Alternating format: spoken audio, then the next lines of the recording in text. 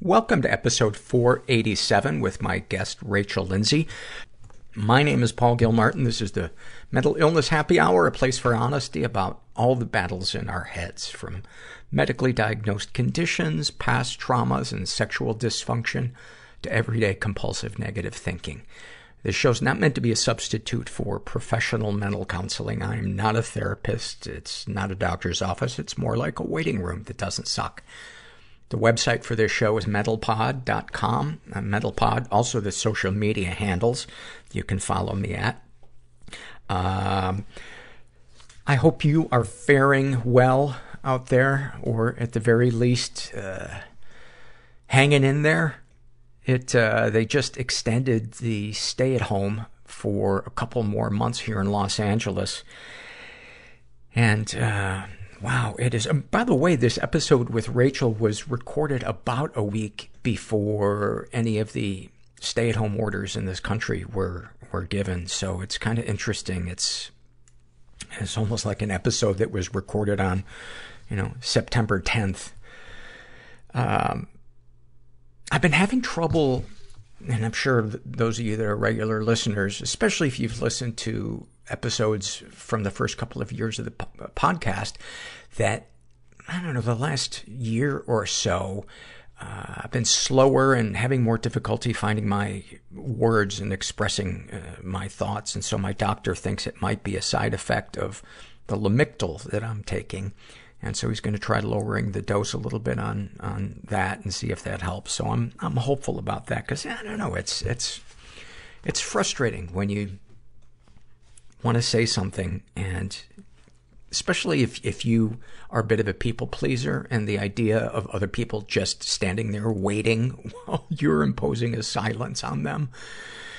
It's why I also always record right after I've had my first cup of coffee of the day.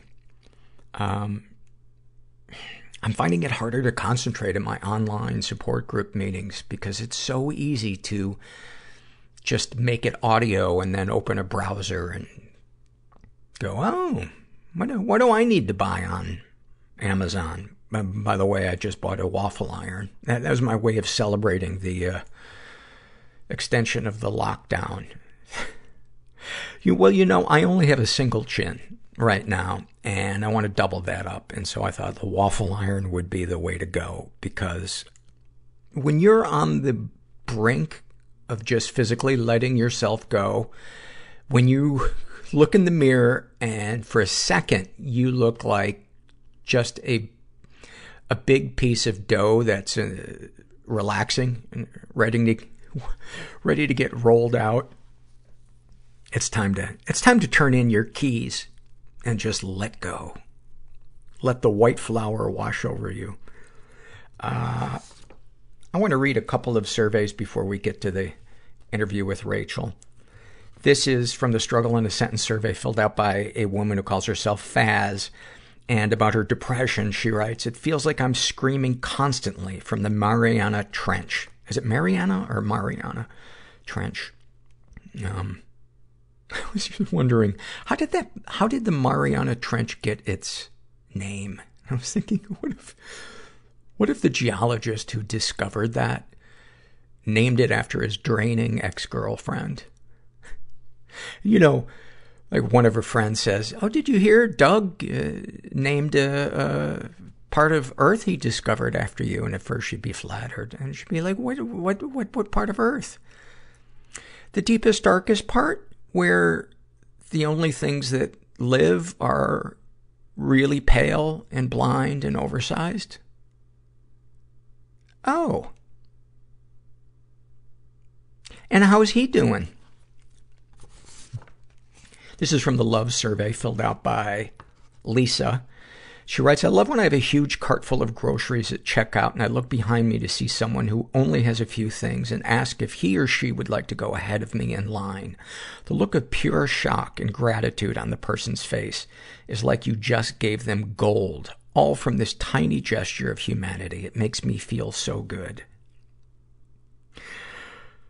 We do a pretty good job of faking shock when somebody asks us to go ahead first, because honestly, when we pull behind them, with ice cream that's already starting to melt, the only thing we can think about is this motherfucker gonna let me go, or are they just gonna stand there like an idiot with all that disgusting stuff? Who eats that stuff? You ever just judge somebody's cart? Ugh. How do you eat that? And why are you buying 8 of them? My favorite thing is when I'm behind somebody who's got a full cart and I just close my eyes and picture their death. And then, like, when they say, do you want to go ahead? I say, no. I'm almost done picturing your demise. Your sweet, sweet last days on earth. And then that sweet silence. And all you can hear is just the scanner and the beeping. Today's episode is sponsored by BetterHelp.com. And, if you've listened to the first 10 minutes of this episode, you know that I require therapy. I've required therapy most of my life, and I will probably require therapy for the rest of my life. And I don't mind. I love talking to my counselor. Her name's Donna. And, she's so helpful and kind and wise. And, if you've never tried online therapy, boy, now is the time to try it. I love not having to leave my house, and the whole process of signing up for and using BetterHelp, I think is really great and simple and intuitive. So if you're interested, go to betterhelp.com/mental. Make sure you include the /mental part so they know you came from this podcast. And then fill out a questionnaire. And if they have a counselor that they think is a good fit for you, they will match you up with one, and you can experience a free week of counseling. See if online counseling is right for you. And you need to be over 18. And then finally, one more survey before we get to the interview. This is from the Awfulsome Moments, filled out by a woman who calls herself Marrow. She writes, I went to the hospital because I wanted to kill myself. You know, like we do. I don't think there's much I have to explain there. I was sitting in one of those suicide cells that people break their necks trying to look inside while a doctor reviewed my chart. To sum up my chart, I have trauma from 2 abortions that didn't go well a few years ago, as well as experiences with sexualized violence from a domestic partner. Oh, and some good old type 2 bipolar disorder. The doctor reviews the chart and sits on the bed next to me, explaining there's only so much he can do with my being low income and unable to afford help. He writes a generic prescription for Seroquel and sends me packing. This is when it gets awfulsome. I leave the hospital and walk straight out into a group of anti-abortionists. You know, the ones with the signs, the gory signs, the ones with the pictures. At a hospital that doesn't even perform abortions. I guess they were there just in case. Anyway, I walk out into this group and realize that not only are these protesters in my safe goddamn space, but they're all male. I start absolutely screaming at them. I'm talking cursing, wailing, deranged woman screaming while they're standing there with their jaws hanging open. Someone watching the event unfold calls out, "Watch your language. There are children here." Sure enough, there are. Children peeking out from behind the cardboard signs, all bundled up in their snowsuits.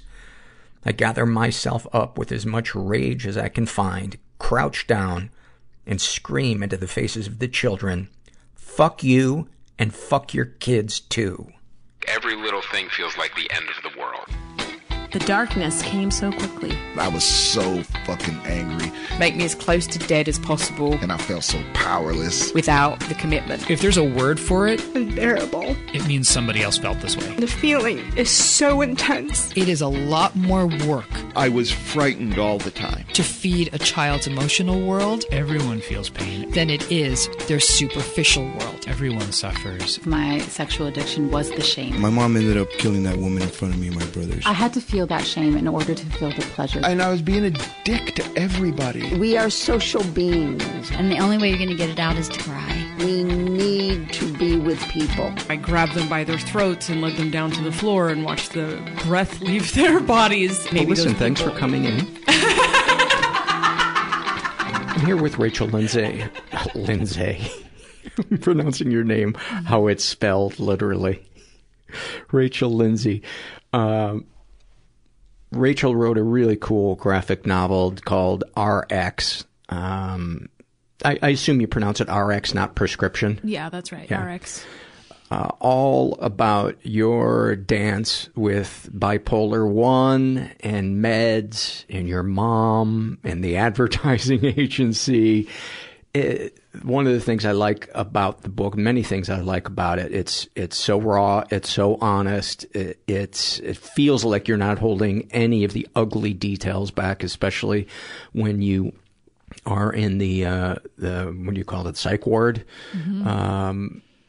But all the areas that mental health touches on, what a tangled bowl of spaghetti it is, and how you can't just look at one aspect of it.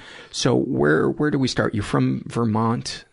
Yeah, I grew up in the New York area, about an hour north of New York City, and then I lived there for 8 years, where the circumstances of the book and the time period of the book takes place, and now I live in Vermont. Yeah.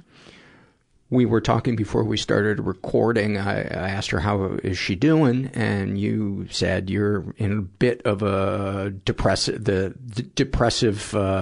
pendulum of your bipolar right now. Or is it a situational thing? Yeah, I mean, I would say it's situational, but that's all kind of exacerbated by being bipolar. So, just a little extra effort is required, I think. Yeah. And are you taking any meds at this time? Yep. Yeah, I mean, I take lithium and Lamictal, and then occasionally I take Seroquel. Okay. So where do we start? It runs in your family. Yeah. Or at least mental health issues run in your family. Yeah, my dad's side has, I have an uncle and a cousin who are bipolar I also. For folks that don't know, Bipolar I is, compared to Bipolar II, it tends to be a little more heavy duty, bigger swings, with the highs and the lows. And am I portraying that correctly? Yeah. I think usually it's characterized by, having more intense highs and lows, whereas Bipolar II seems to be something where, you kind of have a running mania, just kind of like the wave is a little bit less intense. What is the mania like before it begins to turn and bite you? I mean, I think it's very, I mean, in my book, I use the words calculated, omniscient, and unyielding. And I think that there really is a quality to mania that is, very addictive in the way that you feel, this, real orientation towards a goal, and as if whatever you're focused on has an immense amount of meaning and urgency. Mm-hmm. And it is something that's very mission driven.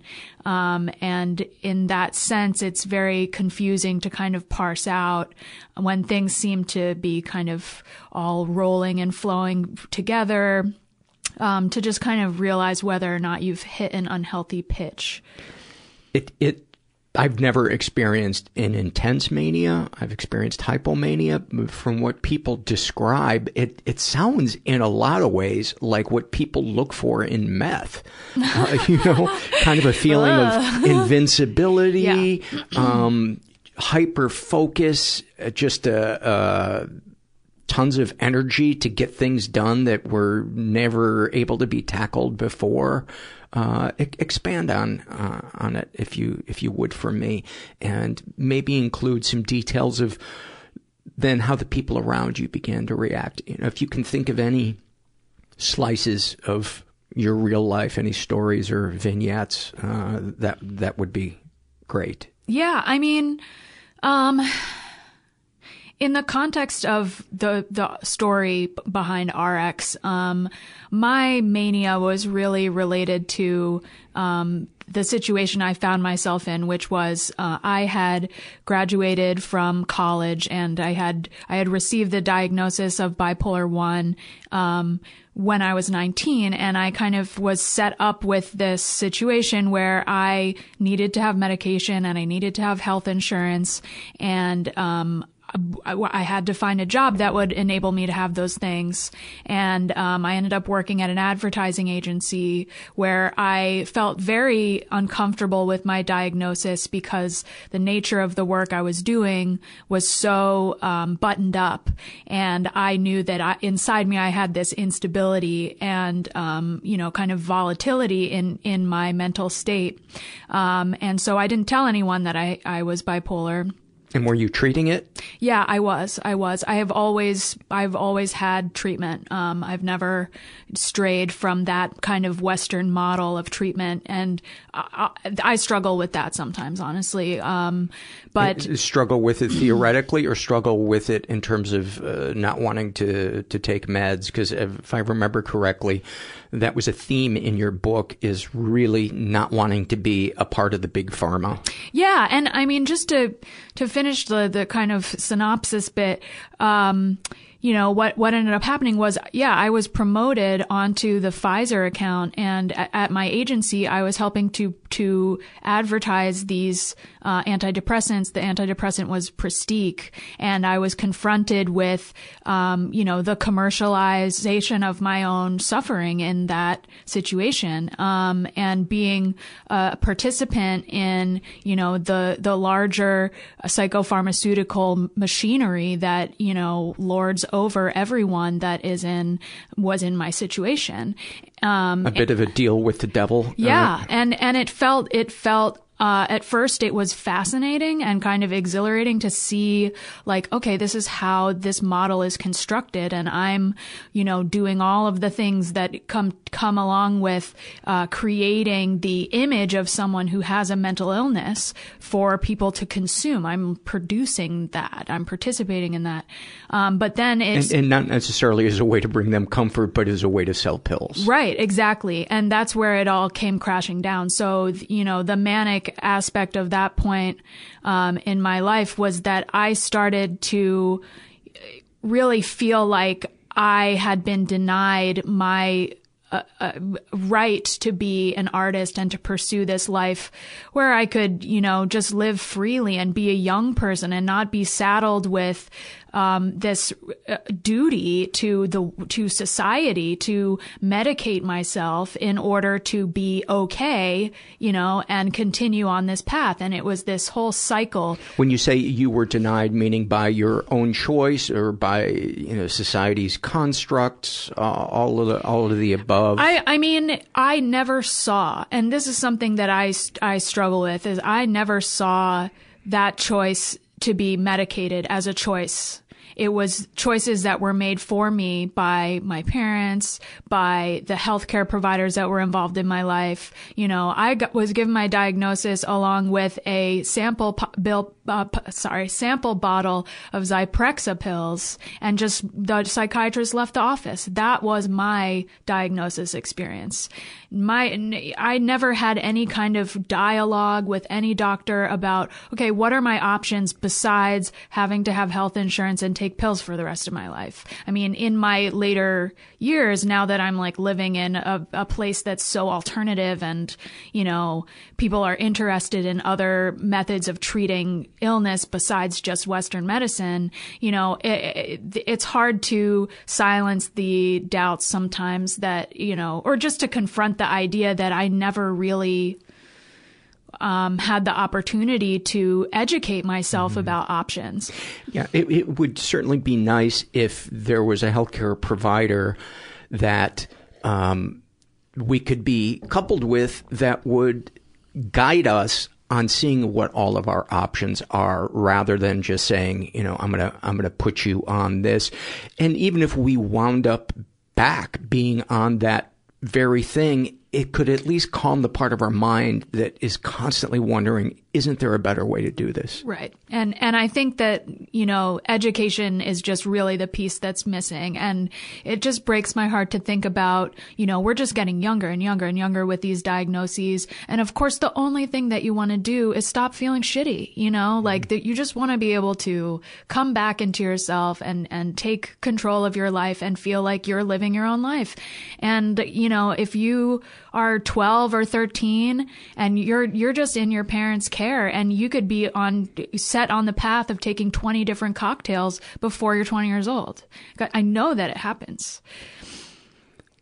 So you're working for an ad agency. You're feeling like the true you isn't being tapped into professionally, and you're a part of the gears of the button down kind of traditional, let's not think outside the box part of society. What happens? Well, from there, it was kind of the walls are closing in sort of situation where... And you're taking your meds at that time. I'm taking my meds. I always took my meds. And it was just the kind of thing where, your mania can override your medication. And people who are manic and, or I know for myself, that sort of mission-oriented mentality really gives you this sense that you have control and, you have this, again, that omniscient word that I use in the book, where you're kind of seeing everything from this perspective where you feel like you have control over everything and you know all the pieces. And so I was just moving forward with this idea of wanting to transition into the more creative side of the business, and then just deciding that I didn't want to take it anymore and I wanted to be an artist. And so when I quit my job, my parents involuntarily hospitalized me. Because they thought that was a sign of your declining mental health? Expression of my illness. And I had stopped talking to them. And I think what had happened was they were tipped off to it by a roommate of mine that had told them that I was not acting myself. And I had plans to meet with my cousin at I went to go see a play. I had plans to see her at this restaurant. And my parents just showed up in this intervention scenario. And, I wound up getting tackled to the ground by my dad, near Times Square in the theater district, and then, being interrogated by the police and then being taken away to the hospital where I was involuntarily hospitalized, and I was there for 16 days. What were the things that had alarmed your roommate? I mean, volatility, my anger, I think that's one thing that, there was a lot of frustration that I was experiencing just as a result of the situation I found myself in at work. And yeah, just the anger and, this kind of change in my behavior. Was the anger a part of the mania, or was it coupled with the anger at your life choices and the system, etc.? Well, I mean, that's the whole thing. That's the whole thing with being bipolar. It's like, everything makes sense to a degree. But then there's that additional, dialing up of all the, emotional response that just kind of sends things off kilter.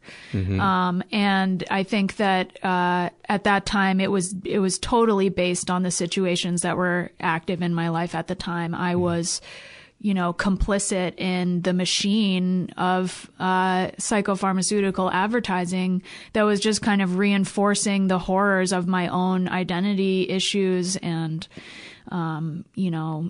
just reverberating the frustration that I had to be taking these medications at all, which, at that moment I felt had really limited my life as a young person. While, everybody is off backpacking in Europe and just dicking around, I'm, having to work this job that I totally hate just so that I can take these pills so everybody is okay with me. Two questions. One, do you remember the ways in which they wanted to portray the meds that rubbed you the wrong way? And two, how did your anger express itself when you were volatile? Well, I think the first moment that I really felt discomfort with the, approach to portraying illness was really just in my experience with the people who were making the ads. 'Cause I was kind of a suit, I was an account executive. So that's the person who manages the client relationship and budget stuff and is a project manager.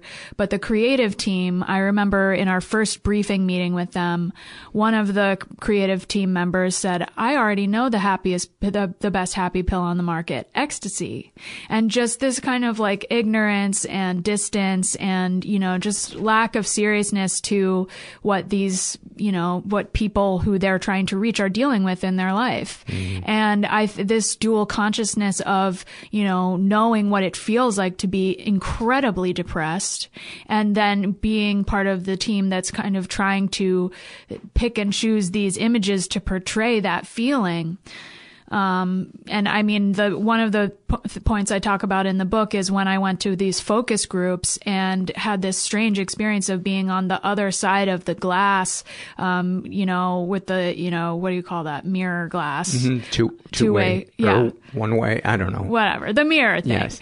And, it was funny because, not funny, but, there was like a bowl of M&Ms in the focus group room for the people that were watching, and they're like, you're going to need those. And I was like, oh my God. And then, looking through the glass, and I'm just seeing these poor people who are, on the verge of having their electricity shut off, and their, kids are, estranged from them, and they're just so having these horrible scenarios in their life. And then to have to be like, so what do you feel about concept A? And just like the distance between the reality, it was just too much. And knowing that it's not about to improve the pill, it's about to improve the selling of the pill. Exactly. Always about the bottom line and the ways that you consider the best way to manipulate someone who's already suffering immensely to purchase these drugs. And they're not cheap. Like, branded drugs are crazy expensive if you don't have insurance. So what ways did were there any other vignettes from work before you talk about how your volatility expressed itself? The stuff that caused your roommate alarm. Well, I think just something that's situational then just becomes kind of the overwhelming character of your mood. And I always like the description of emotions where mood is like a climate, and whereas like, a feeling is only like a storm or something like that. Mm-hmm. But, I was kind of living in the climate of this frustration that would just express itself, throughout my time, throughout my life, and I'd be able to keep it together enough to be at work and do my job. But I would come home and, I don't know, it's just different things that I did around the house, like maybe like slamming something down on the counter, just like kind of things that express that feeling in like a physical dimension. And was anybody trying to get through to you, asking you to open up? Were you pulling away? I was very open with what I was going through and the situation that I was dealing with and why I was frustrated and why I felt trapped, because that was the whole thing. It wasn't just a matter of me quitting my job, because if I quit my job, then I wouldn't be able to take these pills that are somehow allowing me to even be able to knit my life together. Because it's worth saying that up to that point, I had manic episodes that completely destroyed my life. I mean, there's a reason that I needed to be on those pills and wanted to be on those pills.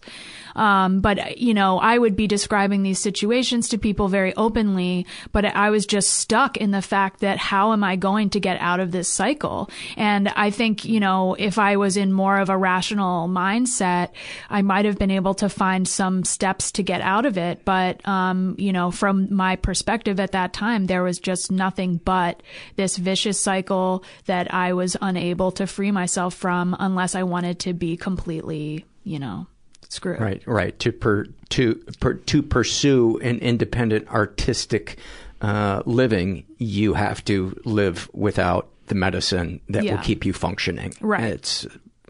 That's a part of the American dream, if I'm not mistaken. Yeah. What were some of the manic episodes that had destroyed your life before then? Did they started in college? Yeah. I had my first episode when I was 19.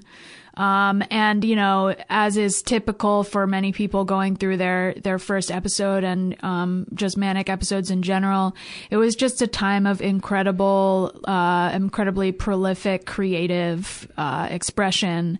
And, you know, the place where it gets complicated is that people do react to the work and in a positive way. And, you know, I was writing a lot of music and, that was primarily what I was doing, and people loved it. I mean, it was really like something that gave me a sense of identity. It was a really important part of my life. But, you know, at a certain point, it became kind of unhealthy and I wasn't sleeping, and I just would get to this point of, you know, verbal expression that was really overwhelming, and that's just kind of how it all slides together. For instance, snapping at people? No, just like incessant rumination about my life. Talking a lot. Verbally. Yeah. So, you know, I think at that time I had this similar frustration of, you know, being cooped up in, I went to an Ivy League school and just feeling like there was a lack of range for people who were more creatively inclined to express themselves, which, you know, that was not really the case. But for me, when, you know, I wasn't sleeping and I was like getting high and drinking all the time and, you know, just had been on this ride of my creative energy, you know, it just didn't, obviously I wasn't functioning. And you know, that wasn't my fault, you know. What did the crash look like, the first crash? Oh, it was terrible. I mean, I just became incredibly paranoid. And, you know, I tried to reach out to friends and stuff, but people started pulling away because of the intensity of it. And, you know, I had people try to get me to go to the counseling center. And it is so hard to reason with somebody who's in the midst of mania because they are convinced that they are now their truest self. Right. And I just, there is always kind of this, you know, black and white idea that there are forces that are for me and against me. And when you're in college, especially, you know, I have tons of friends, and, you know, it was easy for me to just kind of like spread myself out enough that, like, you know, oh, if these people are feeling too burdened by me right now, I'll just go to these other people that will validate me in this moment of my, you know, the way I'm expressing myself, which is totally like you're looking out there. You're looking for the answer you want rather than truly being open to dialogue. Yes, yeah. Which is draining for the people around us. Totally. And that's really well said. So yeah, that's a huge issue. And it's like you can't even hear it, you know. It's like you want to feel It again, kind of going back to the drug thing, you know, the street drug thing is, it bears so many resemblances to the untreated alcoholic or drug addict when they're high. It's like trying to reason with a child in many ways. They just don't want to hear the truth. Yeah, and it's really interesting that you bring up that parallel because, you know, I mean, I continue to have my struggles. And I think one thing since the book came out was, you know, I I thought this book was going to change my life in a way that would solve all my problems with my illness. And like, this is my trauma and I am talking about it, you know. And it did a lot, but it also left me with all of these unresolved issues that now I'm having to kind of make sense of. And in that time, I've been trying to figure out where to get the best help with what I'm dealing with. And a lot of people have recommended that I go to AA. And it's just, and have likened the experience of being manic to exactly what you're saying, which is, you know, kind of having these periods where, you know, you're just totally out of control and there's something else has taken over and, but then you go back, you know? So how do you resolve the discontinuity of that in yourself? And I think that's like a major challenge, like resolving your identity when you know that for us, and this is a bipolar I thing for sure, when you know for a significant period of time, you've been on a totally other plane of reality. Like you're not participating in the same reality as everyone else. You have this perspective that is totally different. So let's talk about when you decided to leave the advertising world. What happened? Well, as I said, it just all sort of rolled into this huge pressure cooker of frustration that I was participating in the advertising in that way. And I just decided that I couldn't take it anymore. And, you know, one day I went in there and I had, there was this situation where, I actually had decided firstly that I would try to get a higher paying job somewhere else because my kind of solution to this, you know, having to work in this sort of industry to get health insurance was that I was going to make a boatload of money and just be great with all being rich or whatever.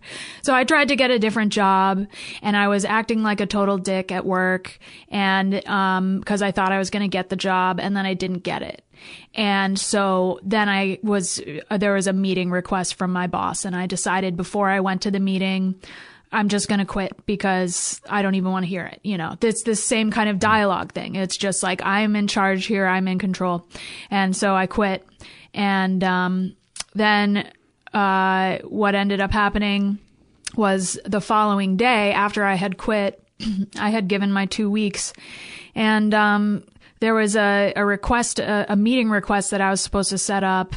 And I guess the time changed or something. And one of my bosses, I said, whoops, sorry, you know, cause I felt like I can finally be myself now because I'm not working here anymore. And my boss said, I don't like your tone in your email.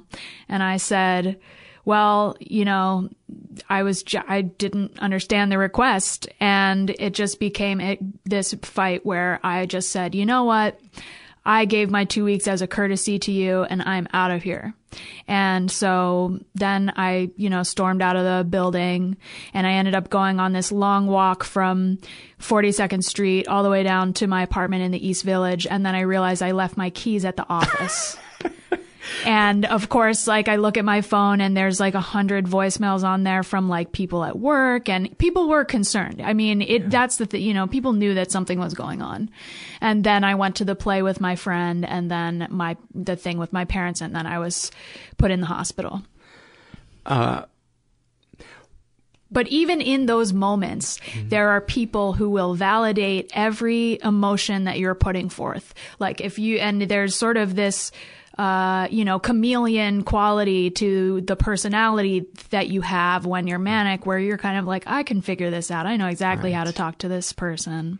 One of the things that has always been a struggle for me, and I think a lot of people who battle mental illness, is how do you know when you're in a situation where this is a result of your mental illness and reality kind of being warped, and what is an issue with your character that you just need to face and work on? And that to me is one of the most challenging things because it could be, I'm not exercising enough. I'm not being enough of service to other people. I'm being self-centered. My meds aren't working. I'm future tripping. Have you experienced that where you don't know constantly which animal is eating you? Yeah, I mean, absolutely. I mean, I think everyone feels that. Every single person feels that to some degree. I feel that in times of stability to some degree.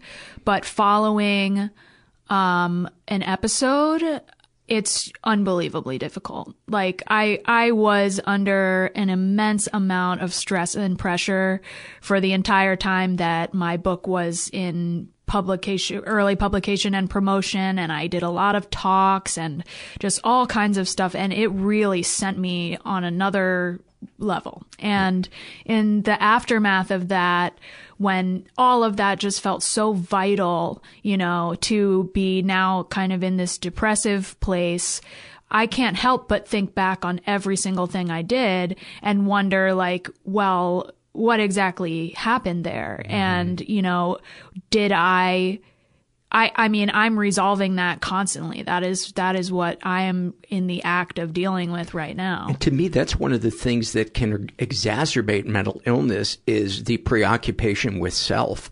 Yeah. It's unbelievable. Yeah. And certainly, not preoccupying yourself with yourself is not going to cure or treat mental illness, but it can at least keep it from pouring gasoline on the fire. Yeah. But it's so hard, I think, when we're in survival mode to go, well, I'm just not going to think about myself. I'm just going to do the things that I need to do, exercise, eat right, go to therapy, go to my support group, etc. Because it sucks going through periods where you wake up and you're not thrilled that you woke up. Yeah. I definitely know that on a very deep level. And I think that it's very problematic that the way that therapy is constructed for people who have a diagnosis, because, it's just like, how do you allow yourself to have a self, like an actual independent self outside of a diagnosis? And I think that in my life, my diagnosis has introduced this problem of identity that, like, I am not sure how I'm ever going to resolve. And that diagnosis replaced my identity because it has an explanation of every single aspect of character that you could possibly express. And, you know, people who have a diagnosis are set up to question themselves forever. And to say, I am my illness, which is I think such a dangerous thing to do.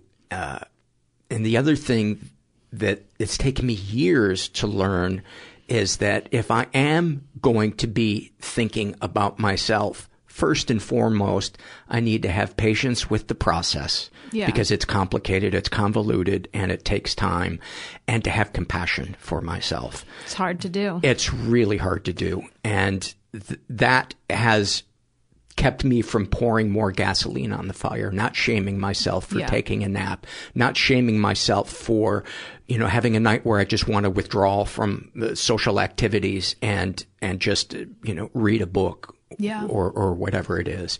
It's so complicated. Let's go back to, you forgot your keys. Yeah. Yeah. So you had to walk all the way back to 42nd Street. Yeah. And I mean, I didn't actually. I didn't go back because I had to meet a friend of mine to go to this show, which was like the plan for my evening. So the tackling show? Yes. That was at the restaurant, near the restaurant afterwards. But, it was just a totally like manic walk down the island of Manhattan. It was raining. I went into a Rite Aid and got like a garbage bag to like wear. Then it stopped raining and I was in Tribeca and I like took my shoes off and was like taking pictures of my feet in like muddy puddles, like, and just tagging things. It's so funny because that wouldn't raise a single eyebrow in Manhattan. Yeah. Yeah. People be like, she's probably a wealthy performance artist. I know, totally. I mean, and that's exactly what it was like for me in college. Like I lost one of my hats and my friend saw it on a bush and they were like, oh, I thought that it was a performance piece. I was like, no. So that's like kind of what it's all about. It's like maybe I would have been a brilliant performance artist if I didn't have a diagnosis and take all these pills. One of the most weirdly appropriate things I ever saw. And I took a picture of it. I don't know if I still have it, but this was years ago. I was in Las Vegas and I was walking across an abandoned parking lot, and there in the gravel was a sparkly sequined bra all crumpled up in the dirt. And I was like, that is Vegas in a nutshell. Yeah, that's funny. I actually was just reading this comic yesterday, and they had a anatomy of a vacant lot, and a padded bra was one of the items that was in the vacant lot. It's so real. Yeah. So you get involuntarily hospitalized.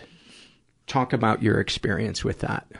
Yeah, I mean, it started with the intake in which I ended up talking to, there was like a police officer there, just cause. And I ended up talking to him about my entire experience. And, he was like so validating. And, you know, this is the kind of thing that fuels the manic behavior, is that you get validated by people. And then you're like, yeah, you know what? I am right. And this is total bullshit, and et cetera. So he wasn't validating necessarily your suffering outside of you needing to be involuntarily committed. Yeah, he was just like, oh yeah, everybody's out to get you. Yeah, he was like, and I think he gave me his number. So it was in my patient belongings bag when I checked out. That cannot be protocol. Yeah, I don't think so. But I mean, he was cute, so whatever. But anyway, so what happened was I told my entire story. I mean, at this point, the real issue was that I was an adult that was not a dependent. And it is not legal to hospitalize someone that is, you know, unwilling, unless they're really showing that they're going to cause harm to themselves or others. Right. And so that was the judgment call that was made by the doctors after I said my piece, because they'll ask you, okay, why don't you tell us a little bit about what happened? And I told them what happened with my parents and them coming to get me, and it was enough for them to hospitalize me. And at that moment, I decided that I wanted to write RX, because I just felt like the set of circumstances that had led me to that point were so unbelievable. You know, the irony of me working at the agency on the psychopharmaceutical campaign, and then along with all of the frustration and pressure that I had felt previous to that about my diagnosis, it was just this perfect storm. It was like a movie. I couldn't even believe it. And I definitely couldn't believe I was hospitalized. Wasn't there a moment also that had something to do with your mother when you were working on the ad team? Something? Yeah, there was a moment with my mom where I think one of the most frustrating things for someone who has had a mental illness for a long time and been managing a mental illness for a long time to hear is to be questioned about their ability to take care of themselves, and especially to be questioned about their compliance with taking their medication, which for me is the thing that frustrates me the most, that I'm tied into doing that. And my mother said, are you taking your medication? Because I had purchased a drum set, and that was her kind of, you know, she was rightfully, you know, seeing that as kind of a manic decision. But at the same time, so what? Right. So anyway. And who doesn't want a neighbor that's playing the drums totally. Manically? Oh, I'll tell you, it took maybe 1 minute for my downstairs neighbors to come up one flight of stairs. I mean, that was funny. I mean, I was living on First Avenue, so it was, you know, close quarters. So give us some snapshots of your time in the inpatient facility. Well, I was definitely I was unbelievably pissed that I was there. And, you know, it just to me was the ultimate fallout of all of my efforts to take care of myself. And to claim your authenticity professionally. Yeah. And I was finally taking a step to live my life, and I was just put in the slammer. And I had I had for so long just done what everybody had told me to do to take care of myself. I had worked this job that was no longer, functional for me. It was a toxic thing. And I had done all the stuff hadn't stopped taking my medication or anything. And yet here I am. And here are all these doctors that are now the new people that are telling me what to do. And, I just couldn't take it. So I was the person on the ward that was like really, anti doctors, anti-nurses. I just didn't give a shit about anyone. You're the reason 5-point restraints were invented. No, it wasn't like I was violent towards anyone, but I definitely just didn't take any shit from anyone. And the other patients on the ward, I loved them. They were my community, and I think anyone that has been in a hospitalization scenario knows exactly what that's like. It's a very, very specific experience. But we were all allies together. And, the doctors were not good, they were not people that we wanted to give in to. There wasn't a sense that they were truly listening and seeing you as a human being and being compassionate. Yeah, I mean, there was just no way that I could see it in that way. So was it your misperception, or were they generally providing less than ideal care? There was one doctor that I really liked, and what ended up happening was she rotated onto another unit or something, and I had a resident come in who was too close to me in age, and I just did not like her tone. And that was kind of it for me. I requested my hospital notes when I wrote the book, and I could see in the note taking that there was this real sea change in the perception of me once that doctor came in. And so there's just like different relationships work or don't work. And like there's, in the same way that the doctors are imposing immediate judgments on you, you're imposing immediate judgments on the doctors. You get a sense of where somebody's at in terms of meeting you on a human level. And if you don't get that sense right away, then that's a problem. What were the most challenging, humiliating moments in your stay? Well, there's always, when you're hospitalized, you have to have like a strip check where you take off all your clothes and they look at your body and see if you have engaged in any self-harm activities. Had that been an issue with you? No, it hadn't. And it isn't. But do they do that for men as well? I hope so. I don't know. Right. I think so. And it was a woman that conducted the check. But I remember that happened like right off the bat, and I was not pleased. After having already, felt totally stripped of my, humanity and dignity, to have that moment happen was just kind of too much for me. And, I let her know. Do you remember what you said? Yeah, I said, it's a profanity. Yeah, that's okay. Yeah. I said, fuck off, cunt. And I didn't even remember that I said that to her until later on. She mentioned it, and I couldn't believe it. 'Cause, after a period of time, I realized what I had to do to get out was just kind of like soften myself and toe the line. Which is so common for people to go, okay, I'm going to play the game. Yeah. Did you get I wrote a song about it, actually. That's awesome. Yeah. Did you get anything out of the talk therapy sessions in there?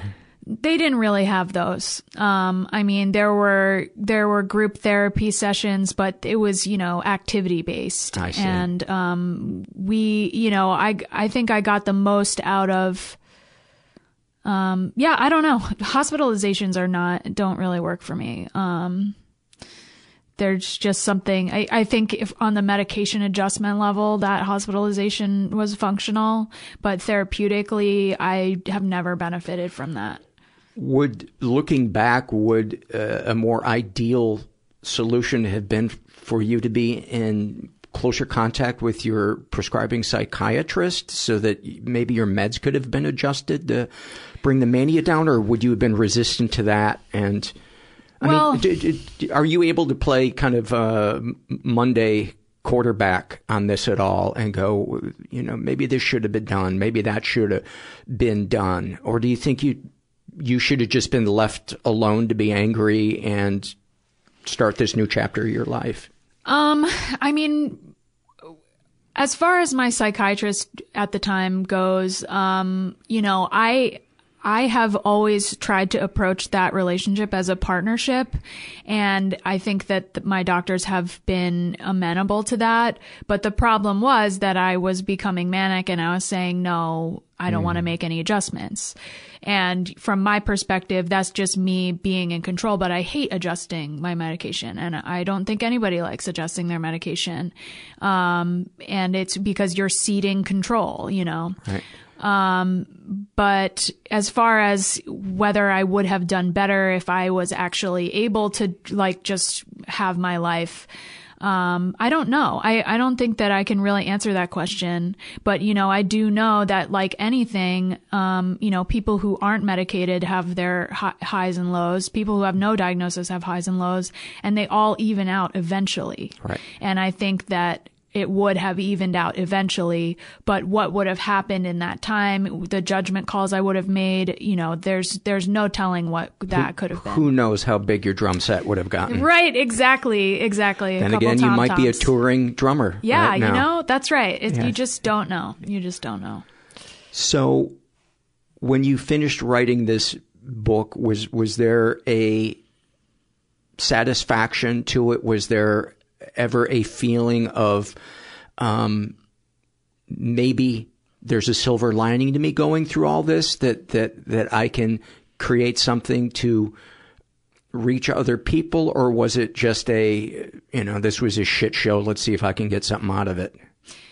I mean, it was an immensely personal project that it was the thing. It's a very personal book. Yeah. And that's one of the things I like about it is it's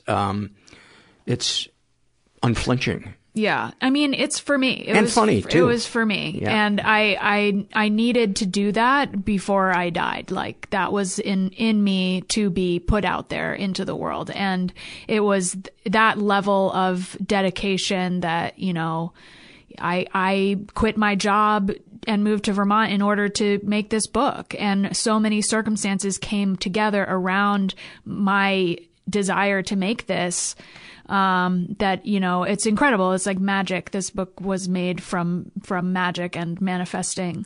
You feel like the universe kind of stepped in and said, we're going to help you on this? Yeah, I definitely do. I mean, I met incredible people and just was able to it's amazing. I mean, and the whole thing about the book, and I say this in the end, is that it brought me to this life that I never thought I could have, which, I am living as an artist now. And the book enabled me to have a full-time life as a cartoonist for 2 years, I have like a part-time job now, but, the book made that a reality with my advance. So it's pretty cool. Were you able to find a way to pay for your meds or once you left the gig? Well, when when I first moved to Vermont, I was paying more than my rent in Cobra, which was crazy. Mm-hmm. But then I was eligible for Medicaid, which is, it was amazing. I never even had to think about my insurance. Everything was covered. My prescriptions were $1. And was that just because you were in Vermont? It was because I was poor. Okay. I was within the income range of being eligible for that. Gotcha. And, it's something that now I'm not on Medicaid and I'm paying more, and it's new that I'm having to deal with that. But it's a lack of education about resources that you have. Like I never thought that I would be able to be on Medicaid or that was something that would apply to me. But it's just because I think it's kind of like a class thing, like that people don't talk about it. But I was actually tipped off to that by another cartoonist that was bipolar. Is there anything else you'd like to share before we wrap up?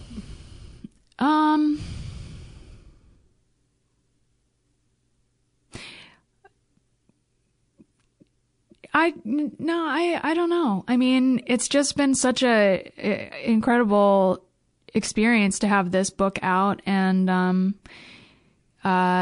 you know, I hope that it continues to reach people in the way that it has. I've had a lot of people reach out to me that have had hospitalization experiences that really identify with this book.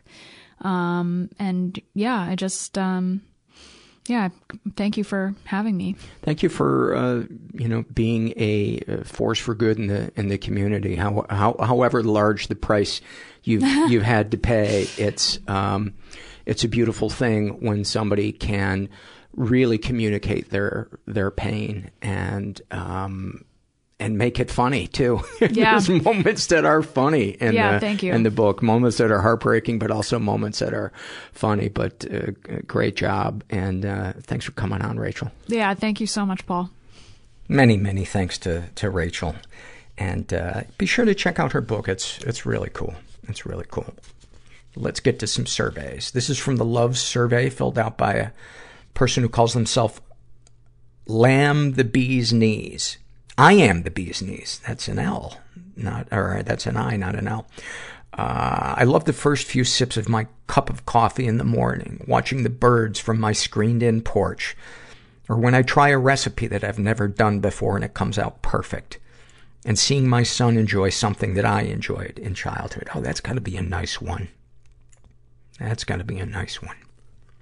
I don't have kids, so I don't know what that is like. But I imagine there are moments when you're a parent that you feel like all of the soccer games are worth it. This is from the Body Shame Survey, filled out by a guy who calls himself a guy who's on the right track. And he's in his 30s. What do you like or dislike about your body, and why? Things I don't like. My penis. I believe it's too small and I'm not confident with it, and it really affects my self-esteem and self-worth and how I'm showing up in this world. My ass. It's flat from sitting in an office chair too much, and I'm very aware and insecure about that. Pubic area.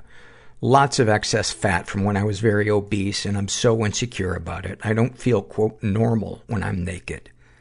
My belly. It's the part of me that always sticks around no matter how hard I train. My man boobs. Excess fat from when I was obese. My fat face. My chubby cheeks. I feel that they make me look like a child. My small, broken nose. I find it hard to breathe. It's also very small for my face. My facial profile. My flat face makes me insecure. The bags under my eyes always look tired or stoned.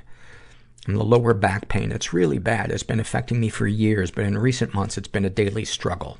It's impacting my motivation to work out and do the activities that bring me joy. Things about my body that I like.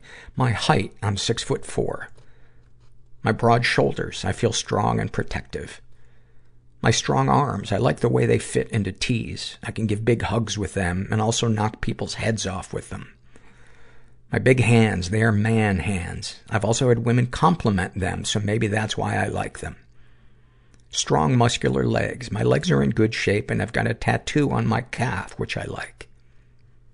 My blue eyes, they change color with mood and weather. I've had compliments about them too, which is nice. The shape and size of my lips. Lips are a big turn-on for me, and I'm grateful I have some. My teeth and my smile, these are also attractive to me, so I'm glad mine aren't fucked. And my thick brown hair that curls. I have a healthy head of hair, and I'm grateful for it. I'm also incredibly grateful to have a fully functioning body. I am so blessed to be able to move, stretch, walk, run, sprint, swim, jump, and play sports I love. I'm so incredibly grateful that I can see, hear, smell, feel, and taste the world around me. I'm also incredibly grateful to be able to have a somewhat sane mind, to be able to think, learn, grow, and share with others. I'm grateful for life. that I have a chance to use all this shit I've been through to transform, work in progress, and help others do the same. Thank you for that, man. That was really, really beautiful, really deep and beautiful. You definitely sound like somebody who is a seeker and who is got some kind of recovery under your belt. This is from the Body Shame Survey as well. This is filled out by a woman who calls herself Shadow Girl Hunter, and she writes, I like the green in my eyes and my hair is long. Other than that, I struggle greatly with seeing anything I like in myself. I'm about 30 pounds overweight, and my doctor considers me obese. Every time I go to the doctor, they try to get me to lose weight. Everyone I meet tells me I'm at a good weight, but I don't feel like I am. I feel sluggish and unattractive. Every boyfriend I've had until my current boyfriend has always told me I need to lose weight since I'm so overweight. My current boyfriend has always told me that he likes me the way I am. I struggle to believe him, though. I want to believe he loves me and finds me attractive. Thank you for sharing that. And one of the things that I wanted to say is, you know, when someone, especially your partner, compliments you, if you want to love that person, accept that compliment. You know, it's frustrating when you compliment somebody you love or anybody and they essentially tell you that you're wrong or they minimize it. Because they're attempting to express their love for you. And if you want to love them back, let them express their love for you. Wait 15 minutes and then tell them they're an idiot.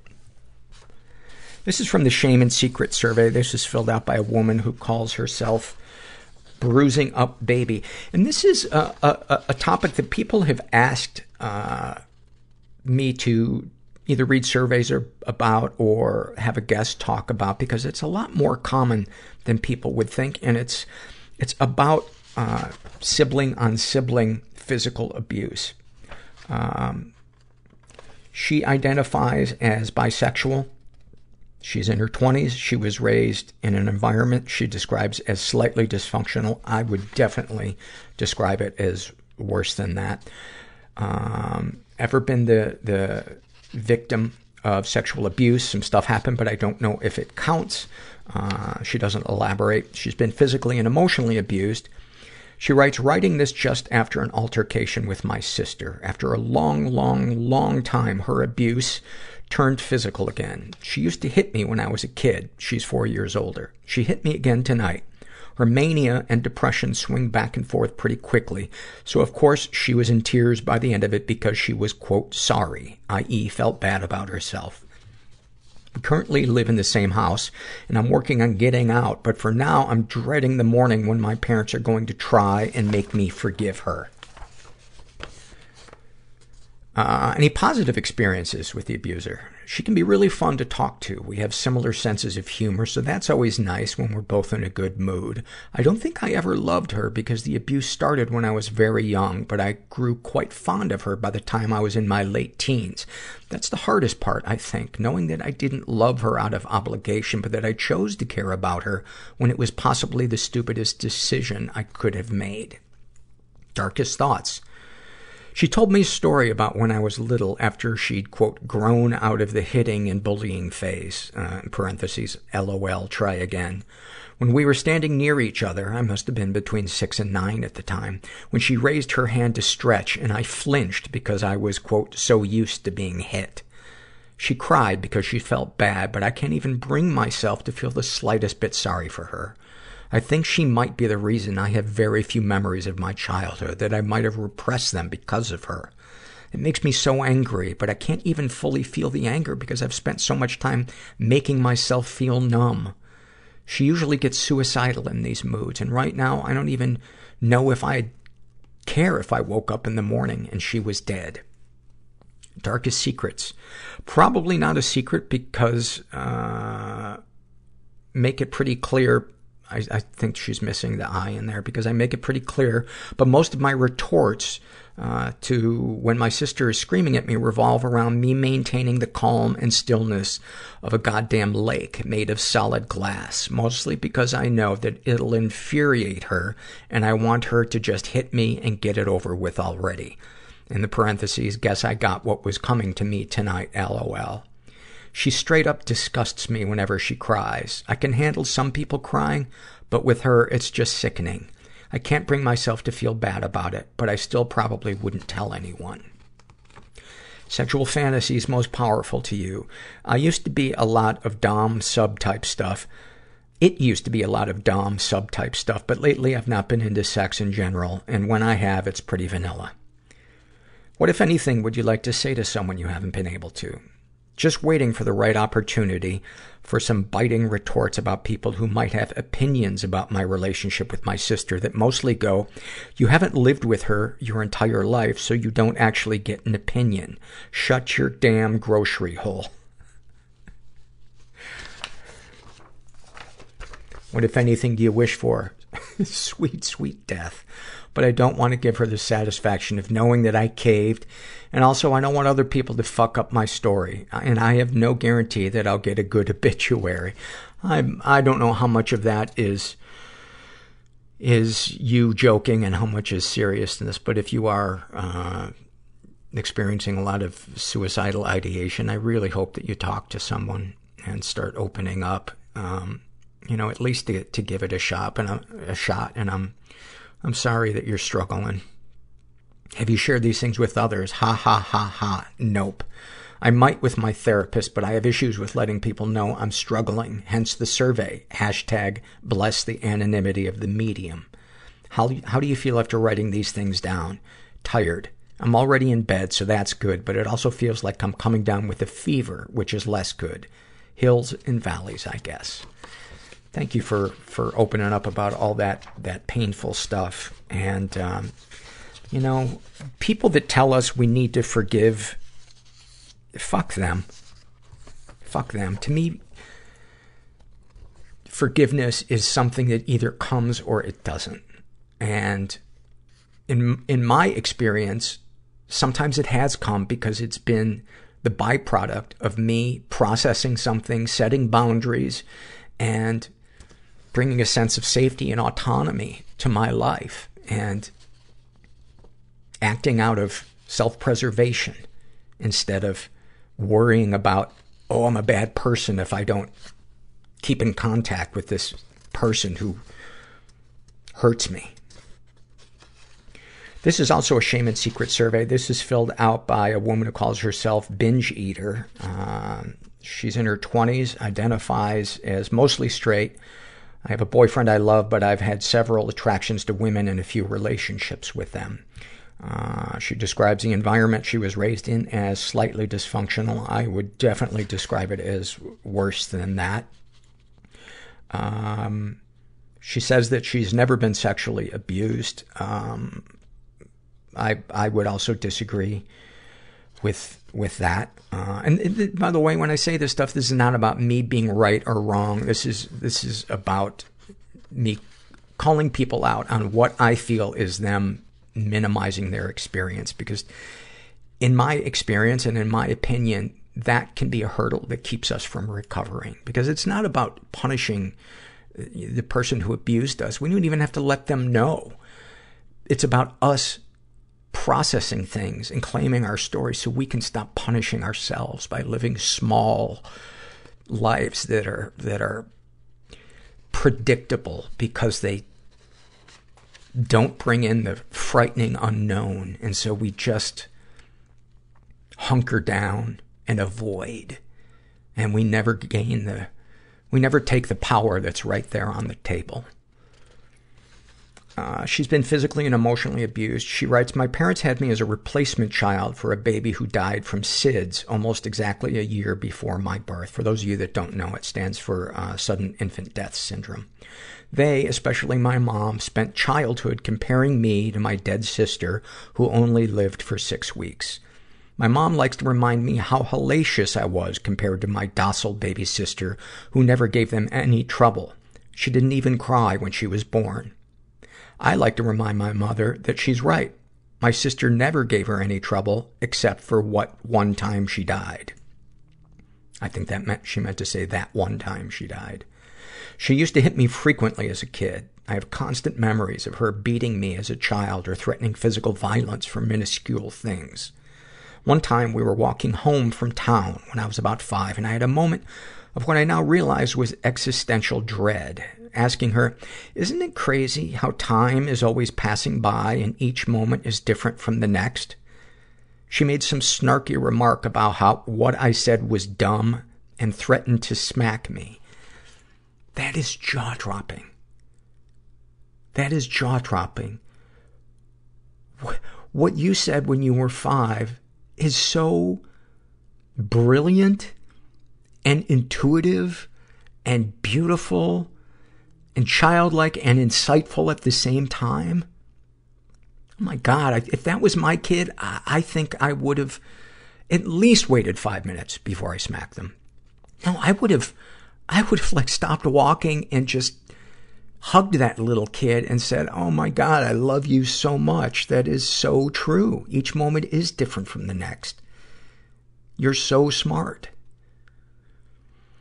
I was an only child, and every weekend and by the way, very easy for me to play Monday quarterback. I don't know what it's like to have kids, so I don't know what kind of headspace it's like when you got somebody chattering at your knees 24 hours a day. But anyway, when I was an only child, and every weekend I ate dinner alone while my parents dined together in the dining room.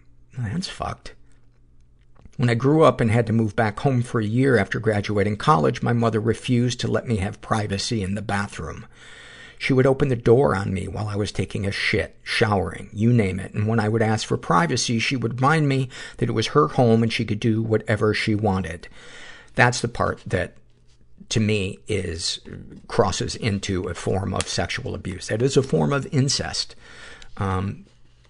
There's a great book about this called Silently Seduced by Kenneth Adams. And anybody who identifies with what she just shared, check out that book. She also berated me for shaving my pubic hair and told me I was going to catch AIDS, convinced me I was doing it to clean men. That shaving your pubic hair is going to clean a man? Wow. Your mom was definitely not a scientist. She even tried to forbid me from shaving my pubes when I was 24 years old, claiming I was clogging the shower with my hair. My dad was always just sort of in the background, acquiescing to whatever my mother wanted and never standing up for me. Any positive experiences with the abuser? My parents gave me a typical middle-class upbringing. I always received a lot of gifts on Christmas. I was always fed and clothed, and I always knew I could count on them. Nothing truly terrible or abusive happened, especially compared to a lot of the stories I hear from other people, so I'm often guilt-ridden by the intense resentment I have towards them.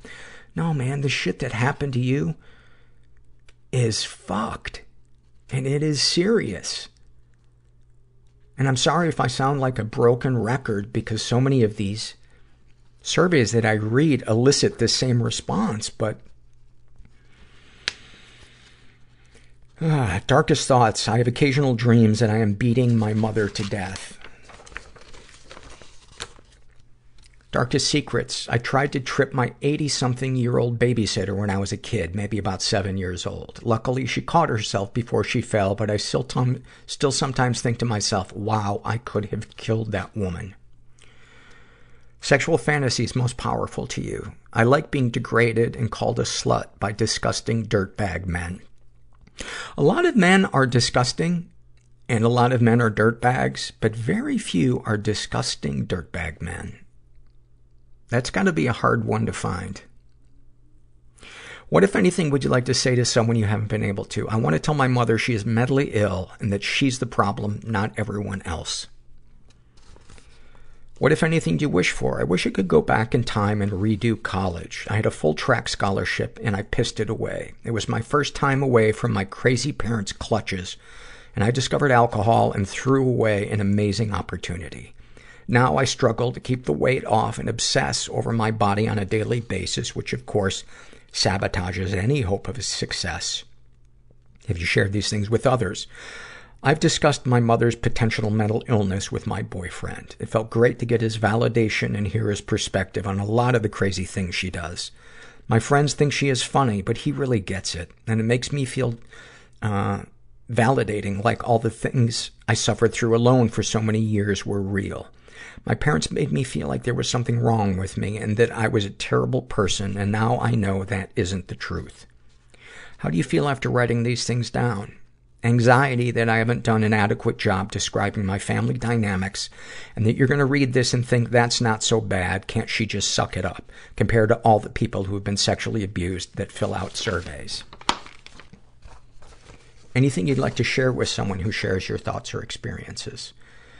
I can't imagine anyone sharing this specific experience of being the replacement baby to a mentally ill, narcissist, but if you're out there, we should get coffee. Also, your life will drastically improve after you work through all of this with a therapist ad nauseum and create a distance between you and your parents so you have time to get to know yourself outside of their emotional abuse. It wasn't until I got my own place and worked with a therapist that I was really able to understand what happened to me. Thank you so much for that. That really moved me. And yeah, I hope if you're listening, you check out that book, Silently Seduced. That was a game changer for me. That and therapy and support groups and having a support network, and because it is recovering from a childhood under the care of a person who is a narcissist and abusive, can be really confusing, especially because a lot of narcissists are very charming and very loved by people outside the home. But the people who live inside of it know the dual personality that person has. This is from the Love Survey filled out by Jane Bennett. She writes, I love reading a very long book like Harry Potter and slowly becoming very attached to it and never wanting it to stop, and then thinking about it after the fact, especially if it's an extremely comforting one, specifically Pride and Prejudice. I've never read Pride and Prejudice. I wonder who wins. I'm gonna bet Prejudice wins. This is from the Struggle in a Sentence survey filled out by, this one is fucking heavy. Filled out by a guy who calls himself the Better Beast. And about his PTSD, he writes, I don't want to be touched and I don't want to feel anything. Both betrayed my 10-year-old self. About being a sex crime victim. My father drove me to the home of a drinking boy. They stood over me and told me to sleep on a musty couch. Then my father left, and Vince stayed there in his bathrobe. Wow. A snapshot from his life. My mother died by suicide when I was 7. That morning, when I went to kiss her goodbye before walking to school, I just thought she was oversleeping. My father already knew she was dead, but made it so I kissed her anyway. I wondered the whole school day why she was so tired. I didn't know it was suicide until I was 18. Oh, buddy. Oh, buddy. Sending you some love, man. That is so heavy. That is so heavy, and thank you for opening up about that. Fuck. This is from the Love Survey filled out by a woman who calls herself Snoozy Doodle. She writes, I love my going to bed ritual. I stand in front of my altar and light my favorite incense. I think about something I enjoyed that day, something I look forward to the next day, and then remind myself that I'm safe in my nest. I touch the lock on my door to reassure myself. I remind myself that nothing can reach me in my nest that I don't allow in first, that I'm alone and can be all of my true self, and that I get the whole night to rest as deeply as I need to. I then blow out the incense while holding the thought, I am home and I am safe, in my mind. Close my eyes and spin around in circles, wafting the incense smoke around. The spinning makes me dizzy, and the dizzy makes me sleepy, and I love it. I then crawl into my perfectly cozy bed, nestled between two body pillows, and go to sleep. Sometimes my dog Lupin joins me, and I love that even more. She gets so sleepy that she makes little groaning noises because she can't stand how tired she is, and it makes my heart smile. Thank you for that. You also just described every video made by Stevie Nicks. Little reference out there for the older folks who watched MTV in the 80s. This is from the Struggle in a Sentence survey, filled out by a woman who calls herself Safe23. About her depression, she writes, oh, this one is so dead on. A cold, heavy, sinking feeling that grabs your heart and pulls it down from your chest and into an indescribable darkness. About her anxiety, like your body is forcing you to hold in a blood-curdling scream when you just want to let it escape. About being a sex crime victim, like your trauma is never as bad as someone else's, and the guilt you carry around from feeling hurt by what happened to you. About living with an abuser, being told and feeling in your core that it is always your fault, even when you know deep down you did nothing wrong. Snapshot from her life. My mom told me that I was going to ruin my reputation in high school and look like a fool if I went to my winter formal with a special needs friend. I truly could not believe what she said. After an hour of arguing, I said, fuck you, and went to that dance with him anyway. And it ruined her reputation, and she looked like a fool. That's the rest of the survey said. My mom was right. This is an email I got from Anna Brun, and she writes, My dear beloved, my name is Mrs. Anna H. Brun from Norway, and it's spelled B-R-U-U-N, and I believe it's pronounced Brun. And I imagine that she is, her being from Norway, that's the Norwegian Bruns, who have a lot of sway in the email industry. I know that this message will be a surprise to you. Actually, it wasn't. I have been hearing through the grapevine that I'm going to be contacted by one of the Norwegian Bruns. And here it is. Firstly, I am married to Mr. Patrick Brun. Already knew that. A gold merchant who owns a small gold mine in Burkina Faso. He died of cardiovascular disease in mid-March 2011. During his lifetime, he deposited the sum of 8.5 million euros in a bank in Ouagadougou. There's a good chance I'm pronouncing that wrong. The capital city of Burkina Faso. It's spelled O-U-A-G-A-D-O-U-G-O-U.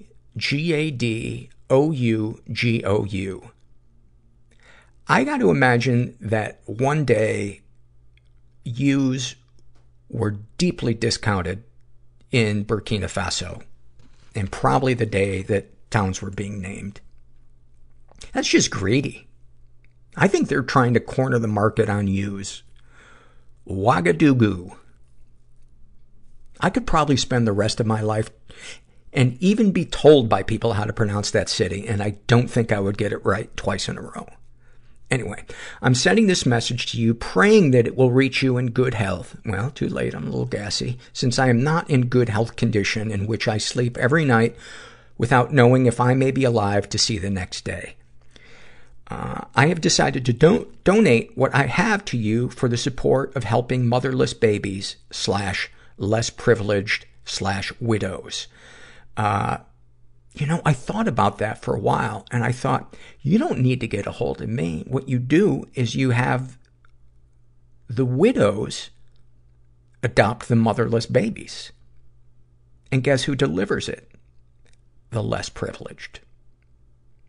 I am dying and diagnosed of cancer for about 2 years ago. I have been touched by God Almighty to donate from what I have inherited from my late husband to you for good work of God Almighty. I have asked Almighty God Now, is that the same God Almighty, or is Almighty God different than God Almighty? I'm going to assume that it's a different God. I have asked Almighty God to forgive me and believe He has, because He is a merciful God. Now we've got a third God. It's getting a little crowded in here. He is a merciful God. I will be going in for an operation surgery soon. Well, I wish you the best of luck with your operation surgery, because a lot of times the operation will go fine, but the surgery will be a shit show. If this money remains unclaimed after my death, the bank executives or the government will take the money as unclaimed fun and maybe use it for selfish and worthless ventures. Which is ironic, because Selfish and Worthless Ventures was the name of my first store. In hindsight, it was a terrible idea. I charged people to compliment me while I danced, and it made very little money. And looking back, I think it was a selfish and worthless venture. And I named it that. Wouldn't I have recognized? How could I not see that right in front of my face? A little embarrassed. And then finally, this is an awfulsome moment filled out by a guy who calls himself Dutch. And he writes, "It seems as though I am taking this pandemic situation pretty well. I am one of the few people right now who is earning more than before, as I work in a supermarket and the hours there are insane right now, allowing me to work a lot more than usual. My education, a bachelor's degree, is completely online now. This is where everything turns to absolute shit, though. I'm not putting any effort into my studies anymore. None. The medication I'm taking to help me with the anxiety I had has slashed a void where my anxiety used to be. And that anxiety was the only thing that made me study in the first place. My avoidant personality disorder on top of that makes it easier for me to avoid other people. But avoiding responsibilities like my education has become all too easy. I'm currently blissfully free from anxiety and stress, rolling down a hill, and I have no way to stop it from rolling. My entire career is ending here, and all I can do is smile for a bit and be happy that for once in my life I wasn't a nervous wreck that hated himself in every minute of his existence. I just hope the pills won't run out when I'm homeless." It is so fantastic. Oh, thank you for that. Well, there you have it. There's our episode. How's that for a generic way to wrap this up, huh? Oh my God. Is there a worse way?